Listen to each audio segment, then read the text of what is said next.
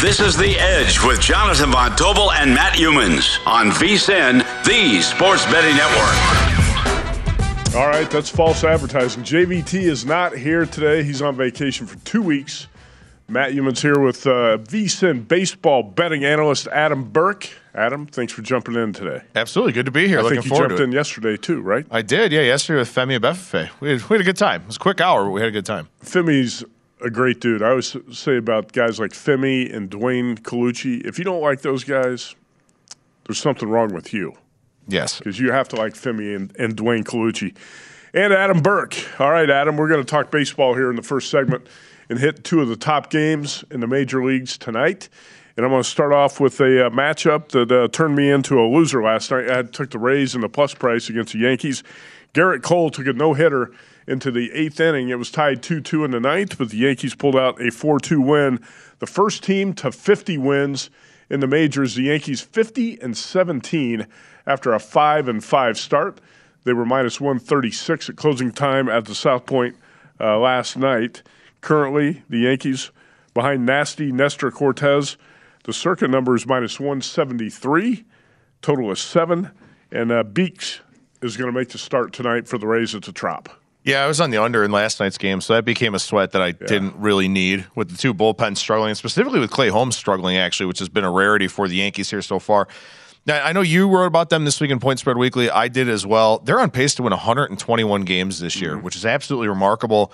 In today's game, look, I mean, I think it's a pretty big number for Nestor Cortez here, especially when you consider the fact that this is a total of 7. So it should be a low-scoring, lower variance type of game.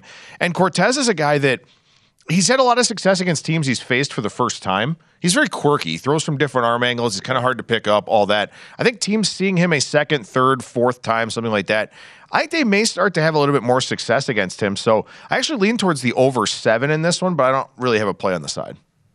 That was not an official play by you today. You put up your baseball betting scouting report at vsin.com every day. Check it out. Adam Burke's daily report on baseball. And, I wouldn't lay this price with the Yankees either. But, again, I was wrong with the Rays yesterday. You had some interesting info that you added when I was doing research for this Yankees column this week. And the Yankees right now, the favorites to win the World Series, 9-2 at Circa, 4-1 at the Westgate. And that's a dramatic difference from what the Yankees opened the season at. Ed Salmons of the Westgate said when the year started, quote, I don't think anyone thought the Yankees would be the favorites in June. Most people thought it would be the Dodgers. I didn't see this coming, I'll be honest. I didn't see it coming either. Yankees' season win total was 91.5 to 92.5. William Hill Sportsbooks puts up adjusted win totals. Right now, the Yankees are at 104.5 on the adjusted total. I would play that over. I agree with you. What you said, they're not going to keep up this pace of winning 120 games, but I do believe the Yankees can win 110. I would play over 104.5. What about you? Yeah, I mean, look, there are some areas of negative regression for this team. They're 14-5 in one-run games. They're 12-4 in games where they've scored 2 or 3 runs. Right. Rest of the league going into today's action, 184 and 349 in those games. So the Yankees have won a lot of 2-1, 3-2 types of games. Maybe it continues, maybe it doesn't. But also, too, opposing teams have a 221 batting average on balls in play with men in scoring position against the Yankees. So the Yankees are getting all of these very important outs in these high leverage situations. At some point, I think that has to kind of regress a little bit. And also, too, they've had 5 starters make at least 12 starts so far. They've only had 8 different starting pitchers, and some of them have largely been doubleheaders. So, it's one of those things where they've stayed remarkably healthy in the starting rotation. I don't know if that'll be the same thing going forward with a guy like Severino coming back off a major injury, a guy in Cortez who hasn't thrown over 110 innings since 2018. I think there are going to be some cracks in the armor for this team, but at the same time, I mean, they're the best team in baseball and by a pretty wide margin. There always will be some regression. I mean, the baseball regular season is a 6-month marathon. You're going to have you're going to have slumps, you're going to have injuries. As long as the Yankees can avoid an Aaron Judge injury or cluster injuries to the pitching staff, they should be okay. But, I don't think they're going to keep up this pace. You said your biggest worry is the health of the pitching staff. You just detailed some of it there. And also, you think defense might be a little bit of a concern.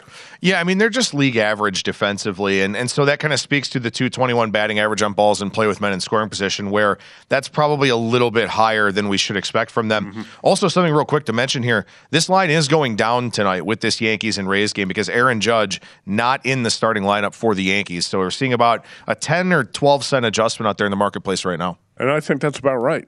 You know, you always say, what is a star player worth to the line? What's Mike Trout worth? What's Aaron Judge worth right now? I'd say at least 10 cents.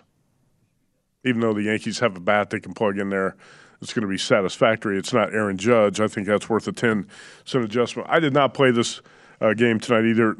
Nasty Nestor right now 6-2 with a 1.94 ERA, 0.93 WHIP. He's got pretty solid numbers across the board. Beeks, who's going to make the start for the Rays, a lefty, and the Yankees with a right-hand dominant lineup, but Judge not going to be in there tonight.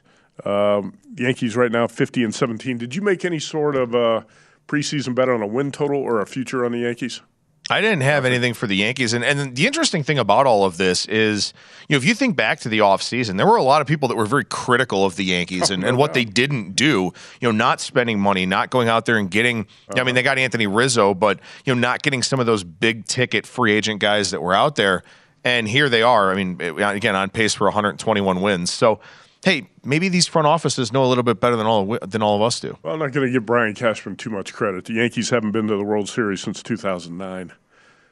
Yeah, it has been a while. I will say, and I've talked about this a lot, and I actually wrote about this a few weeks ago on Point Spread Weekly, the importance of pitching coaches. And they got Matt Blake from the Cleveland Indians back in 2019, and you see what's happening now with their starting staff, with their bullpen, with the guys that they've isolated as trade targets and all of that. Those are very, very important things that oftentimes fly under the radar. We talk all the time about coordinators and coaches in football. Sure. We never talk about them in baseball. Well, let's talk about this. I also asked Scott Seidenberg if you could bet one team on the MLB futures board right now, and I said he was doing the show at Circa. I said, so look at these Circa odds. He said the Yankees. He would have taken the Yankees at plus 450. You said the White Sox at 32-1, and I thought you had some good reasoning behind why you would take the White Sox at that number. Yeah, so I'm not a guy that likes to play short prices in the futures market because, I mean, if plus 450, the Yankees have to win, basically, for you to really get anything out of that ticket. You can hedge in the World Series if you want to, but, you know, holding your money for that long with such a low return, you pretty much need them to win it. So, for me, I take a look at the White Sox. I think the White Sox still win the Central Division. I'm not a big believer in Minnesota. I'm not a big long-term believer in Cleveland either, even though I did play them tonight. But the White Sox play a really, really bad second-half schedule.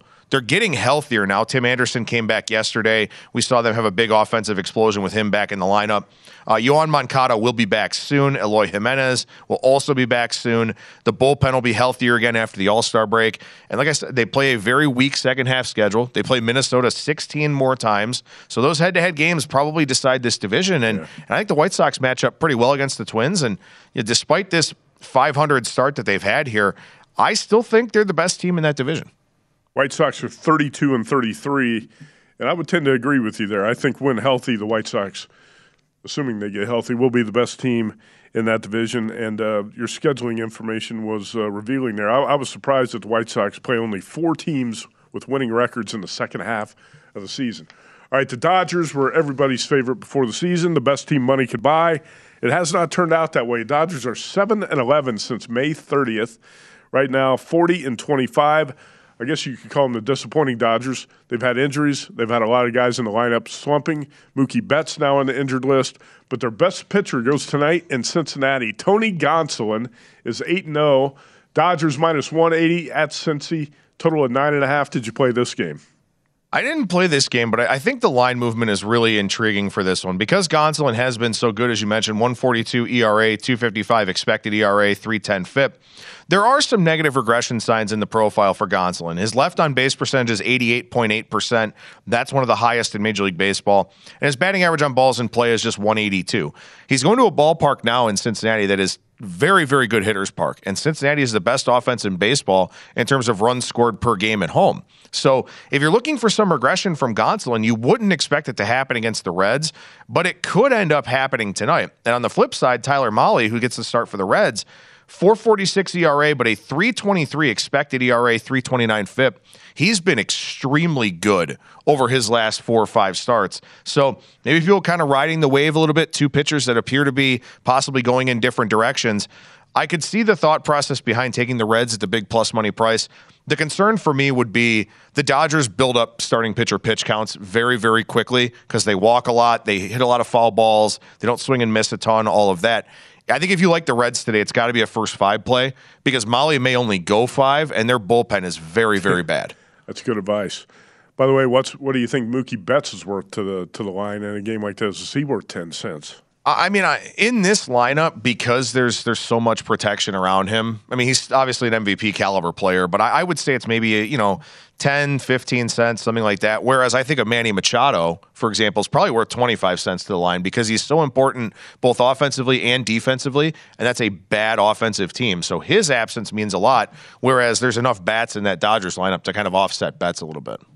Well, the Padres got home runs from Jake Cronenworth and Trent Grisham last night. Manny Machado was out. The Padres beat the D-backs 4-1, so there was no value in the D-backs as dogs last night. Tony Gonsolin, by the way, 8-0, 0.82 whip.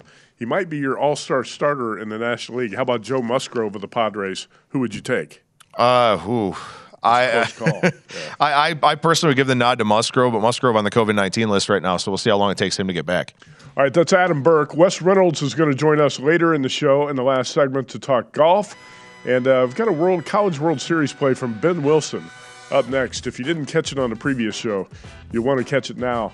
Tonight, Auburn and Arkansas. We'll have Ben Wilson's best bet next, and we'll break down more of tonight's MLB card here on The Edge, VSiN, the Sports Betting Network.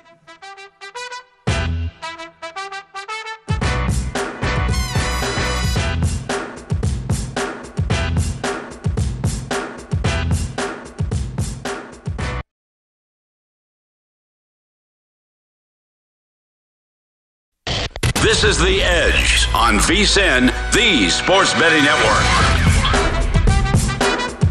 All right, the VSiN Summer Special is here. For only $19, you get everything VSiN has to offer from now to the end of July. Sign up today. You get VSiN's daily best bets, including Adam Burke's daily MLB bets, NFL off-season coverage, plus articles on golf, UFC, USFL, NASCAR, and more if you want the full VSiN experience.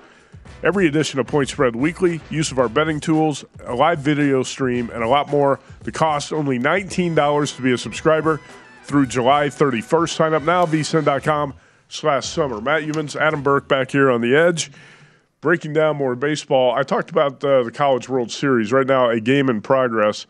Texas A&M up 5-0 on Notre Dame in the 6th inning, so the Irish got their backs against the wall here. They had, I believe, their ace pitcher going. So this is bad news for the Irish to be down to the Aggies 5-0. Tonight we have Auburn and Arkansas in Omaha, and Ben Wilson, who is our resident college baseball expert, said he played Arkansas minus 135 tonight. So he's down with the Hogs, and that current price here at the South Point's minus 140. You see there at BetMGM minus 145. Ben Wilson going to play the favorite tonight in that game. All right, let's go back to MLB. And a high-profile matchup with the Mets and the Astros. Talked about the Yankees being the first to 50 wins. The Mets are second in MLB with 45 wins, and the Astros third with 41. Tonight we've got Trevor Williams starting for the Mets in Houston against Jose Urquidy. And Adam Burke, did you break down this matchup, and do you have a play on this game? No play on this game, but a couple of interesting things to talk about with regards to this one. The first is, with Jose Urquidy, he's got big home road splits so far this year, and he's thrown 16 more innings on the road where he's got a 6.28 ERA. At home, 2.78 ERA in 22 2/3. And the thing about Minute Maid Park this year is that it's been very, very good for pitchers. We've not seen the ball carry particularly well in this venue, and that helps a guy like Urquidy because he's a fly ball guy who has a bit of a home run problem because he throws so many strikes. It's kind of like the old Josh Tomlin type thing for the Indians where he's around the plate a ton. He doesn't walk anybody, and when you throw a lot of strikes, you tend to give up some home runs, particularly if you're a fly ball guy. But what's really interesting to me here is Trevor Williams going for the Mets because He's made 5 starts this year. They've kind of been spread out, sort of sporadic. He's topped out at 5 innings pitched. So this will probably be a game where the Mets bullpen has to pick up a fair amount of the slack. You see the total of 9. You see the Astros favored in the -135 to -140 range. I think I would probably lean towards the Astros in this one, despite that big number against the Mets, just because I think Urquidy just really plays up a little bit at home, and the Mets are going to have to really cobble this thing together here. So, Williams is a guy that the market doesn't really like. I'm a little bit surprised we haven't seen too much of a line move in this game, but maybe that's coming here as we get closer to first pitch. Good news for the Mets. Looks like Mad Max Scherzer is going to be able to make his return next week. All right, here's a game you said you were thinking about playing. The Rockies and the Marlins in Miami. Ryan Feltner, Daniel Castano, and actually the current number, I should mention the Astros are -137. By the way, the current number on this game is, what do we have on this one? Marlins -125. Total of 7.5. Did you say you were looking at the Rockies? Yeah, I was looking at the Rockies in this one, and I couldn't get there because offensively they are so bad on the road. Between obviously Coors Field definitely hikes up their offensive performance, but you talk about going on the road and the difficulties that come with that, where pitches move differently and right. Hitters are seeing different stuff than they usually do at home. It's a challenge. But with that being said, the Rockies are still above league average against lefties on the road. They've got a 102 WRC plus in that split. They're awful against righties on the road, but they're very competent against lefties, and Castano is a lefty here for the Marlins. And Ryan Feltner is a guy that he's actually pretty interesting. I mean, you look at him, and he's got a 4.85 ERA, but a 3.67 expected ERA, 3.94 FIP. Some positive regression signs for a guy like that. Lone Depot Park is a very, very good pitcher's park. The Marlins are missing a couple of key bats due to COVID-19. I got very close to taking Colorado today, and ultimately I may still end up doing so. We still have a couple of hours until first pitch.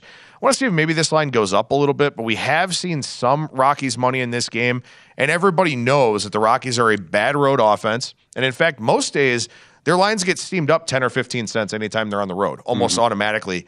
That didn't happen today, and that's a pretty telling indicator for me.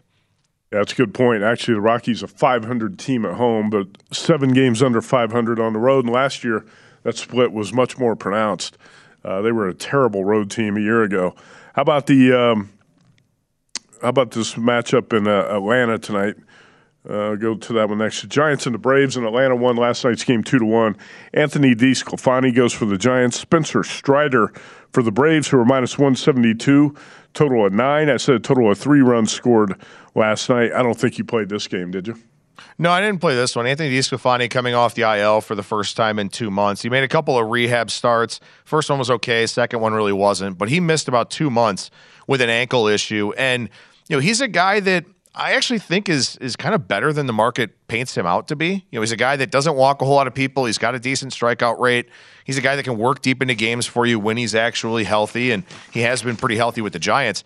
But it's very hard to go against Spencer Strider, who, quite frankly, I mean, even with O'Neal Cruz coming up, I think Strider may have the inside track to being the National League Rookie of the Year now that he's in the rotation for the Braves, now that he can rack up strikeouts and get some of those counting stats that, the voters really look for. But, I mean, Strider's a guy, he throws 100. He's got nasty slider, really, really good stuff.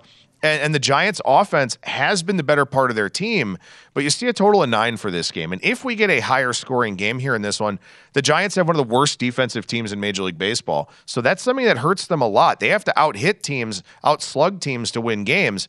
Easier said than done facing a guy like Strider. Okay, how about Jack Flaherty? He goes for the Cardinals tonight in Milwaukee. Chichi Gonzalez gets the start for the Brewers. Cardinals -130, total of 9 in that one. Tricky handicap here because Jack Flaherty only went 3 innings in his first start, his first return in quite some time for the Cardinals. Chichi Gonzalez is a guy that I don't know how he keeps finding work. There's really nothing special about anything that he does, and he must be a great teammate or something like that. But that's a guy that I would have no interest in backing in any context. But this will probably become a bullpen game. And the Brewers did get Josh Hader back yesterday off the paternity list, so that was a nice addition for them. And, of course, he got a save right away with Devin Williams throwing the 8th, Corbin Burns going 7 innings, exactly the way that the Brewers draw it up pretty much. But I'd be surprised if they use Hader back-to-back unless they absolutely have to. So this is a tricky one because it's going to be a battle of the bullpens, and it's really about, how the managers deploy their relievers, who's fresh, who's not. And it's a game that, honestly, I kind of bypassed just because I knew that it would be kind of a bullpen battle. Yeah, if anything, you're against bettors looking to fade Chichi Gonzalez in that matchup. All right, two of my favorite pitchers going head-to-head tonight in San Diego at Petco Park, Zach Gallen and Sean Manaea. D-backs and Padres, total of 7. Shaded under minus 125, and the Padres minus 130 favorites here at the South Point.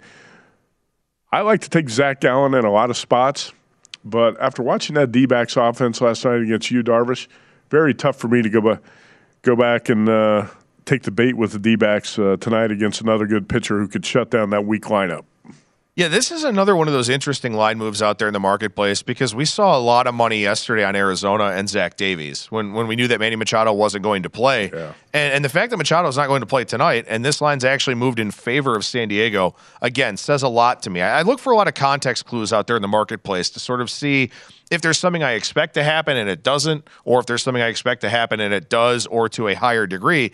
This is one where, because of what we saw yesterday, it felt like people were kind of selling the Padres a little bit, selling their stock a little bit, and understandably so. Manny Machado, he's already passed last year's F4 total. He's been almost everything for this offense, which hasn't been very good. And then yet today, against a really good pitcher like Gallen, this line moves up on the San Diego side. So, again, another line move that really said a lot to me.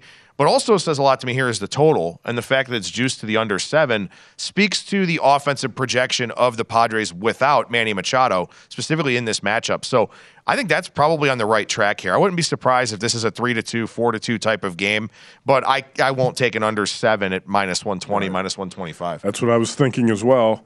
I watched those teams last night, and like I said, I like Zach Gallen a lot, but not too much faith in that D-backs team offensively. You've got a best bet we're going to get to later in the show on the Mariners and the A's. Let's talk about the Blue Jays and the White Sox.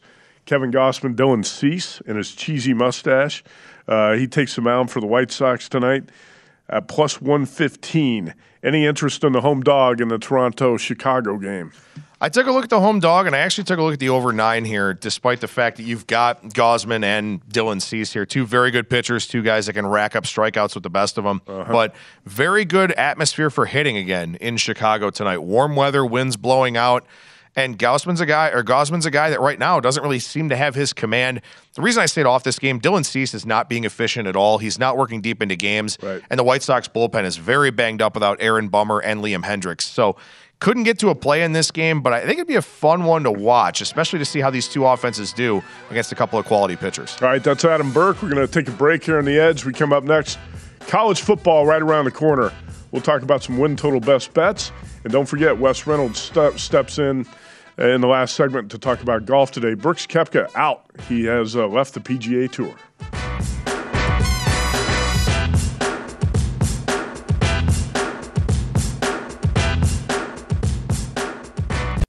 This is The Edge on VSiN, the Sports Betting Network.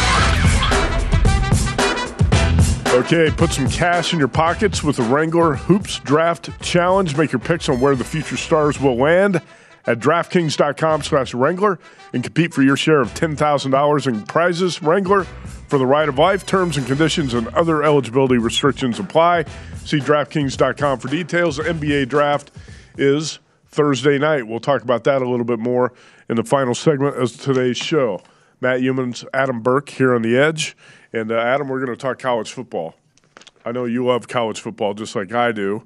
And how much preseason homework have you got done at this point? Are you ahead or behind schedule as we get into late June? I would say right now I'm behind schedule. I mean, with Major League Baseball, I've been really trying to focus all my energies on that, particularly because we've seen 2 seasons within a season. Basically, we saw what we saw from April into mid-May and then what we saw from mid-May into now. So been making a lot of adjustments on the baseball side, but the magazines are rolling out. It's getting to that point where I'm really going to be diving into college football. I'll be a big contributor to the college football betting guide here, as I know you will as well. So it's about that time to really start digging in here. Yeah, it is. And in late May, I made my first college football win total bet, and I was on Alabama over 10.5. At that point, it was minus 225. you might have been able to find a little bit better price out there, but you're not going to find a better number than 10.5. So let's talk a little SEC right now. Bama over 10.5 minus 225. I think is a really good bet for a couple of reasons. One is Alabama's probably got the best offensive player and best defensive player in the nation. Talking about quarterback Bryce Young and defensive end Will Anderson, who I think actually is a sleeper to be a Heisman Trophy winner as a defensive player. And you can find odds maybe as high as 40 or 50 to 1 on Will Anderson. But if you look at Alabama's schedule, the Tide, double-digit favorites in every game this season. And I think Circa and BetMGM, I think, put out really good numbers on Alabama's win total at 11.5. And Circa puts out 11.5 under minus 135. I think if a lot of things go wrong for the Tide, they'll finish 11-1. I would rather play this over 10.5 and lay the juice. If you look at this schedule, not too many really tough tests here on the road. I know Arkansas is improved, Tennessee's improved, LSU's in a rebuilding year. The game at Ole Miss is not necessarily going to be a layup, but Texas A&M, Auburn, Alabama's a double-digit favorite in every game on that schedule. Like I said, I think 11-1 might even be a disappointing record. I'll play over 10.5, lay the price. I typically don't like to lay a price like that, but in this case, I would rather play over 10.5 than over 11.5, which I've never done, because a quarterback injury could really screw you anytime you bet a future. But I think Alabama's got enough depth at that position. Even if Bryce Young goes down, they can still go 11-1. Okay. Like I said, Circa's got that price at 11.5. What do you have your eyes on in the SEC? South Carolina's got a new coach, and I think you're high on the Gamecocks, and I'm not surprised. Yeah, I'm very high in the Gamecocks, and this is a program I pay very close attention to. My wife is from about a half hour southwest of Columbia, so kind of adopted them as my second team outside of Ohio State. So I've been paying a lot of attention to them over the last few years because you had the Spurrier years where they had the good records, but towards the tail end of his tenure, he didn't really have time for recruiting, didn't really care too much, and you could kind of see the program starting to fall off a little bit. Now with Shane Beamer, so much more excitement within that program. They get Spencer Rattler. They get 2 4-star quarterback incoming freshman recruits as well. Mm-hmm. So even if Rattler goes down, they're going to have talent at that position, which they didn't really have last year. They had a grad student in Zeb Nolan. They had a transfer in Jason Brown. They had a bunch of different guys that wound up starting at that position. Still go 7-6. Still win a bowl game, the Belk Bowl, the Mayo or the Duke's Mayo Bowl, where Beamer got dumped on by a giant vat of mayo, which was kind of gross. Yeah. The thing for them is their schedule is very challenging, and this is what happens when you play in the SEC, when you get Texas A&M from the other side of the conference, when you wind up playing Georgia, you've got to go to Kentucky, to Florida. They play that season finale at Clemson, which is why we see the 5.5 for them. But it is juiced over minus 150, and I agree with that because in watching this team a lot last year, there was one very clear thing missing, and it was quarterback play. And that will be significantly better. Beamer's a quarterback coach by trade. He gets Rattler, who was in that Lincoln Riley, Oklahoma system that Beamer's very familiar with. I think this is a team that not only could win 7, possibly 8 games, even with that tough schedule, I also think that within the next 2 to 3 years, I think they win an SEC East title as well. South Carolina is going to be a team on the rise in the SEC. I agree with that. I love that coaching hire. Also, too, Clemson kind of falling off. So now South Carolina can be the top dog in that state again. Wow. To get, the high school recruits there. So I think that's something that kind of benefits them as well. That's a bold statement. You don't think Clemson's falling off? I think Clemson's fallen off, but now you're making South Carolina the top dog in the state? Not this year, no. But going forward, I think so. Okay. I think Dabo losing his coordinators was a much bigger deal than people realize. He may be a motivator or a leader of men or whatever, but from an X's and O's standpoint, I think his coordinators, specifically Brent Venables, carried him. Yeah, Venables off to Oklahoma, and in the trade, they get Spencer Rattler.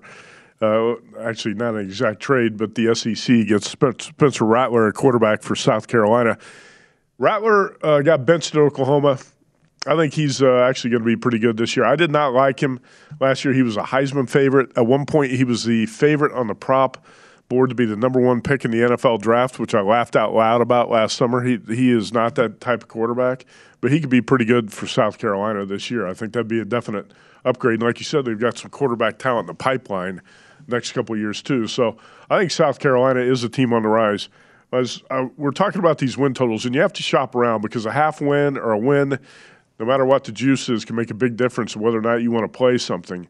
And BetMGM, Circa, DraftKings, and a couple other books have these up now. We still haven't seen all the win totals in the market yet, so I'm kind of holding off on playing some of the teams I'm interested in to see if I can get a better number on a couple of those. But here's what I'm looking at playing at, Adam, and I want to get your thoughts on LSU. Because LSU right now at BetMGM, the win total is 7.5, under -140. At Circa, it's 6.5. And the juice, I think, is 115. I'm actually considering playing LSU over the number of 6.5. And I think Brian Kelly, actually, he's got a pretty good quarterback situation there. Miles Brennan, even if Brennan doesn't win the starting job, you got Jaden Daniels. Didn't Daniels transfer in from Arizona State? And they got some competition at quarterback. But Brian Kelly's going to create competition at every position. And it's not like LSU's barren of talent. They've got plenty of talent back. It is a little bit of a rebuilding job from last year. But I think Kelly is going to turn this thing around enough. And I was breaking down the schedule, and I looked at it last night. I could see 7 wins. I could see 8 wins for LSU, and I would prefer to play over 6.5 at the circuit number. Yeah, last year was just very strange for LSU. I mean, they lose so much talent from the national championship team with Burrow. Not even just Burrow, but also the wide receivers that they lost as well. Then you've got the whole Orgeron thing where that's just kind of hanging over the team for a long period of time. And then now they've got some stability. They had injuries at the quarterback position last year as well. That didn't help them whatsoever. I will say this. It doesn't really help us now in terms of betting these preseason markets, but I think we'll find out very quickly in that September 4th game against Florida State, how their talent kind of stacks up, because the Seminoles have fallen off. Yes. But, that's a game that LSU should win, neutral setting game. That's a game where they should look pretty good, I think, against a team that's, got a name at least. I don't know how good Florida State will be this year. I know some people do like them to take a pretty big step forward, but I think it's a really good tone setter for LSU's season. And again, it doesn't really help you in terms of the preseason betting market, but I think as we go along throughout the year, that's a game we can look back at. The September 17th game against Mississippi State is another one. We can look back at those games and kind of say, okay, we sort of saw this trajectory for this team, or if they start out bad, we'll see what Brian Kelly does with them for the rest of the year to maybe do something going into the 2023 season. Right. Right now, it's circa the LSU win total 6.5 over -110, not 115. So that's one I might end up playing, but I'm going to be on the Jimmy Ott show on ESPN Radio Baton Rouge later today, and I'll get those guys' thoughts on where they think the LSU program is before I play that one. LSU does host New Mexico in September. That's going to be a layup for Brian Kelly. Tigers are going to win that game big. But I'm going to bet on coaches here, which is what I like to do a lot of times, college football win totals. And New Mexico had a disastrous season in 2021, especially on the offensive side of the ball. Defensively, I think New Mexico's got a couple of the best coaches on the West Coast, and Danny Gonzalez and Rocky Long. And if you remember Rocky Long at San Diego State and previously at New Mexico, I kind of consider him the Bill Belichick of the Mountain West Conference. He's a defensive wizard. This Lobos team is going to be outstanding defensively. The schedule opens with a home game against Maine. UTEP's not the patsy it was in the past, but UTEP, New Mexico State, UNLV on that schedule as well. I'm going to play New Mexico over 2.5 at +120 and hoping that offense is definitely improved from last season. Also, in the Pac-12, I'm playing Colorado under 3.5 at -135. Those are DraftKings numbers right there. We'll talk about Colorado a little bit more, but I think could be the worst team in the Pac-12. One of the inexplicable scores of last season, Adam, you're probably going to remember, was New Mexico winning 14-3 at Wyoming as a 14.5-point road dog.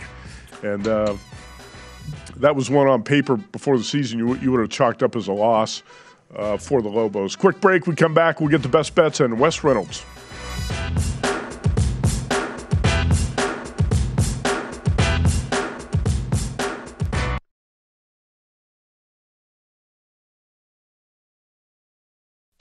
This is The Edge on VSiN, the Sports Betting Network. Are you ready for a fresh start? And we mean a real fresh start with lasting change. Take the Zen 10 Challenge and switch up the way you've been enjoying nicotine. Available in a variety of taste and strengths, Zen nicotine pouches deliver smoke-free, spit-free nicotine satisfaction. Try Zen nicotine pouches for 10 days or your money back. Your first start is here. Take the Zen 10 challenge today at zen.com/10. That's zyn.com/10. Zen nicotine pouches are only for adults 21 and older who currently use tobacco or nicotine. Warning, this product contains nicotine, which is an addictive chemical. All right, let's get to best bets. Adam Burke, Wes Reynolds joins us in studio. Adam, we got a couple baseball games to talk about tonight, and I remind everyone to go to vsin.com every day to read your scouting reports and betting analysis for that day's MLB card. Let's start with the Guardians and the Twins, one of your two best bets tonight. Yeah, so I thought my Guardians were worth a look tonight. They were in the plus 150, plus 145 range earlier on today. Seeing this line move a little bit now because Jose Ramirez is back in the lineup for Cleveland. Had an MRI over the weekend. They were kind of waiting to see what the results were going to be, but he's back in the lineup. Aaron Civale makes his return, and Aaron Civale missed about 3 weeks. He had a couple of rehab starts. One was good, one wasn't so good. But my thought process here, Joe Ryan just came off the COVID IL for Minnesota as well. So you're going to have two starters that probably go 4 and fly, maybe 5 and dive at most. So this becomes a bullpen game. And to me, Cleveland's bullpen is much better than Minnesota's bullpen. Cleveland's second in bullpen ERA, Minnesota 14th. Cleveland is 6th in FIP, Minnesota's 25th in terms of relievers. And the last 30 days look very similar as well. So my thought process is as long as these two starters cancel each other out, I've got the better bullpen at plus 145. Now, just so happens that Ramirez is back in the lineup. So I felt like this plus money shot was worthwhile tonight. You got plus 145, or did you get better? Plus 145. Okay. As a Ohio guy, have you adjusted to the Guardians nickname? I have. I've gotten there. You're yeah, okay finally. with It took me 2 months of the season, but I got there. I hated it, but whatever. Life goes on. And the Guardians actually playing decent baseball at this point. What do you got? You have one more best bet tonight, I believe, on the West Coast? Yeah, I'm laying the price here tonight with Seattle. This was minus 130, minus 135 or so. It's minus 135 in the article where I try to just use a consensus number that's pretty much widely available for everybody. The A's seem to be doing everything humanly possible to get relocated to Las Vegas. They're 8-25 at home. They've been by far and away the worst home offense in Major League Baseball. They've scored 2.52 runs per game at home, and they're still giving up almost 5 runs per game. So, I looked at this one. Marco Gonzalez doesn't have the greatest of numbers. It's a little bit scary to back him in this big of a favorite role. But James Kaprielian's not pitching very well. The biggest issue for Gonzalez is he gives up home runs. Oakland's only hit 14 of them in 33 home games. Seattle's got a better bullpen. In fact, Danny Jimenez, the reliever for the A's, just hit the IL today with a shoulder issue. So I just went ahead and I took Seattle. I laid the number. I think teams are going to use Oakland as kind of a get-right game, get-right type of series. And I think Seattle will do that here tonight. If the A's played in Vegas, they'd draw much bigger crowds, that's for sure. Absolutely. The offense would be a little bit better, too, I think. That's right. There's no question. If you could play at altitude out in Summerlin, the offensive numbers would look a lot better. All right, that's Adam Burke's best bets for baseball. I got a quick one on the NBA draft. I'm going Jabari Smith to be the number 1 pick. This is a BetMGM right now. Smith to be the number 1 pick, minus 140. 6'10" freshman forward from Auburn. One of the best shooters in the draft. Plays both ends of the floor. I think the Magic will be crazy to pass on him at number 1. I know Paolo Banchero from Duke is getting some late interest in that number 1 spot from the Magic. But I think when that's announced tomorrow night, it's going to be Jabari Smith, number 1, Chet Holmgren to Oklahoma City, number 2, and Paolo Banchero to the Rockets at number 3. And then the draft really starts to get interesting after that if that's the way the first 3 picks pan out. Golf this week to Travelers Championship. We're going to stay on the East Coast the week after the U.S. Open. I've got 4 we'll talk about on the Long Shots podcast with Wes Reynolds. Check that out tonight at vsin.com. I played Joaquin Niemann 35-1, Davis Riley at 42, Aaron Wise at 50, and Seamus Power at 50 as well. And Wes, we will break down this tournament in depth on the Long Shots show, which we're going to tape right at the conclusion of The Edge today. How has this week been for you? You're riding high. You had a win in the U.S. Open, and it was not easy. There was a lot of tense moments there on the back nine on Sunday, but you got there with Matt Fitzpatrick, And I had the bridesmaid, Will Zalatoris, who you also had. Scotty Scheffler tied for second as well, but congrats on your win last week. Appreciate it. We were getting worried about Scotty Scheffler because I was like, when he boasted 5, because I wanted Fitz and Willsey playoff, and I kind of wanted Willsey a little bit more, even though I had him at a lesser price, because it seemed like a lot of us here at the network were on Will Zalatoris. We're probably going to be on him again. So it's like we'll meet here in 4 weeks at St. Andrews because we keep betting him in the majors because his putting so much better in the majors. And look, 2 runner-ups, like somebody was asking me, do you think he's going to go into Schauffele syndrome? And I don't necessarily think so, because I think with Xander, X-Men sometimes has kind of backdoored those top 5 finishes, and Zalatoris has been like right in the fight. He's not going to be in the fight this week, though, because he withdrew, I believe, over the weekend, but still we got 5 of the top 10 in the world rankings in Connecticut. Yeah, a really good field here, and Brooks Koepka's not going to be in it, right? We don't know that as of yet. He was technically in the field this morning, but I don't know how much longer he's going to be on the PGA Tour, considering it came out today that he's going to be joining Live Golf. Abraham Ancer, that had been rumored for a couple weeks. He's now going to join the Live Tour in Portland here the first weekend of July. But I don't know if the PGA Tour, if the Tour is going to say, okay, we're going to stick you with like a 4:30 in the morning tee time as a single here in the Travelers, or just say, hey, you can't play in the field. I don't think that they can really do that until you actually tee off on the Live Tour. So I think Brooks, I haven't seen him withdraw. I think he is going to be in the field this week. But nevertheless, Jay Monahan called that meeting this morning, the PGA Tour commissioner, with all the players. And apparently they are going to add some events interspersed throughout the year. I thought initially it was going to be a fall thing, but we're not going to have the wraparound season, apparently, when the schedule gets announced for this fall. They're going to intersperse these events with top 50 players, no-cut events, and more money on the line. I guess they somehow found about $160 million hanging around or something. But this is obviously an answer to the Live Tour and the fact that their talent is being poached. So I can understand why they're doing that. I think it kind of hurts the middle guys, the guys that are like 51 to 100 in those FedEx Cup standings, because it's like now we got to play alternate events to improve our priority and keep our cards and stuff. And, it's kind of like, okay, what do you do about those guys? And what do you do about the sponsors, where it's like, okay, we didn't sign up and pay these millions of dollars to sponsor a PGA Tour event for it to be like an alternate event. Okay, so this week, this is not an alternate event. This is actually a pretty good field this week. And look at the top of the odds board this week. Scotty Scheffler, Rory McIlroy. You get some big names this week. Wes, I did not look to play any of the favorites here. I kind of look at this as a hangover week after a major. All these guys put up so much focus and energy into what happened last week in Brookline, Massachusetts. And now you go to Connecticut for this. And I think it's going to be a little bit of a letdown. Rory, Scheffler, JT, Patrick Cantlay, Sam Burns, Schauffele, Spieth, those are the guys at the top of the odds board. Did you play any of the favorites?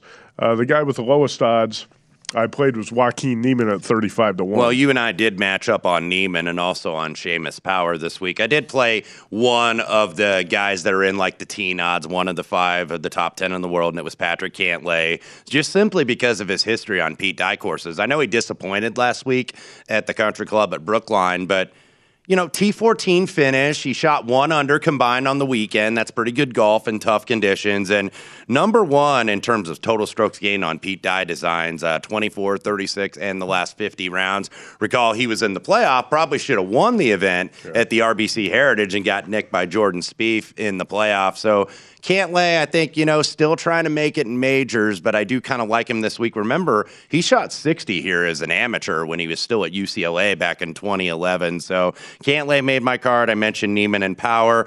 Another local guy I'm going with who's played well here before. I actually think you beat him one year when you had Ches Reavie, the winner of this a few years ago. I had second place, and that second place was Keegan Bradley, who I thought was really pumped to play in front of a New England crowd last week, and he's getting another one this week. Excellent 2022. He's back in the top 50 in the world right now. 2 top 5s, 4 top 10s. So first major championship top 10 since 2014 at the U.S. Open at Pinehurst. So Bradley's got some momentum, 35 to 1. Sungjae Im, 30 to 1. I'm going to buy on the dip a little bit. He was one of my guys, so I don't want to toot my horn. When I had Fitzpatrick, Zalatoris, and Rahm there, I also had half my field miss the cut, and one of those guys was Sungjae Im. But top 10 strokes gained off the tee, top 10 strokes gained around the green in this field. So I like Sungjae anywhere in the 30 30-1 range. Longer odd guys, we might match up on one more too. Mark Leishman, 60-1, who was really good last week at the Country Club, played very well on the weekend.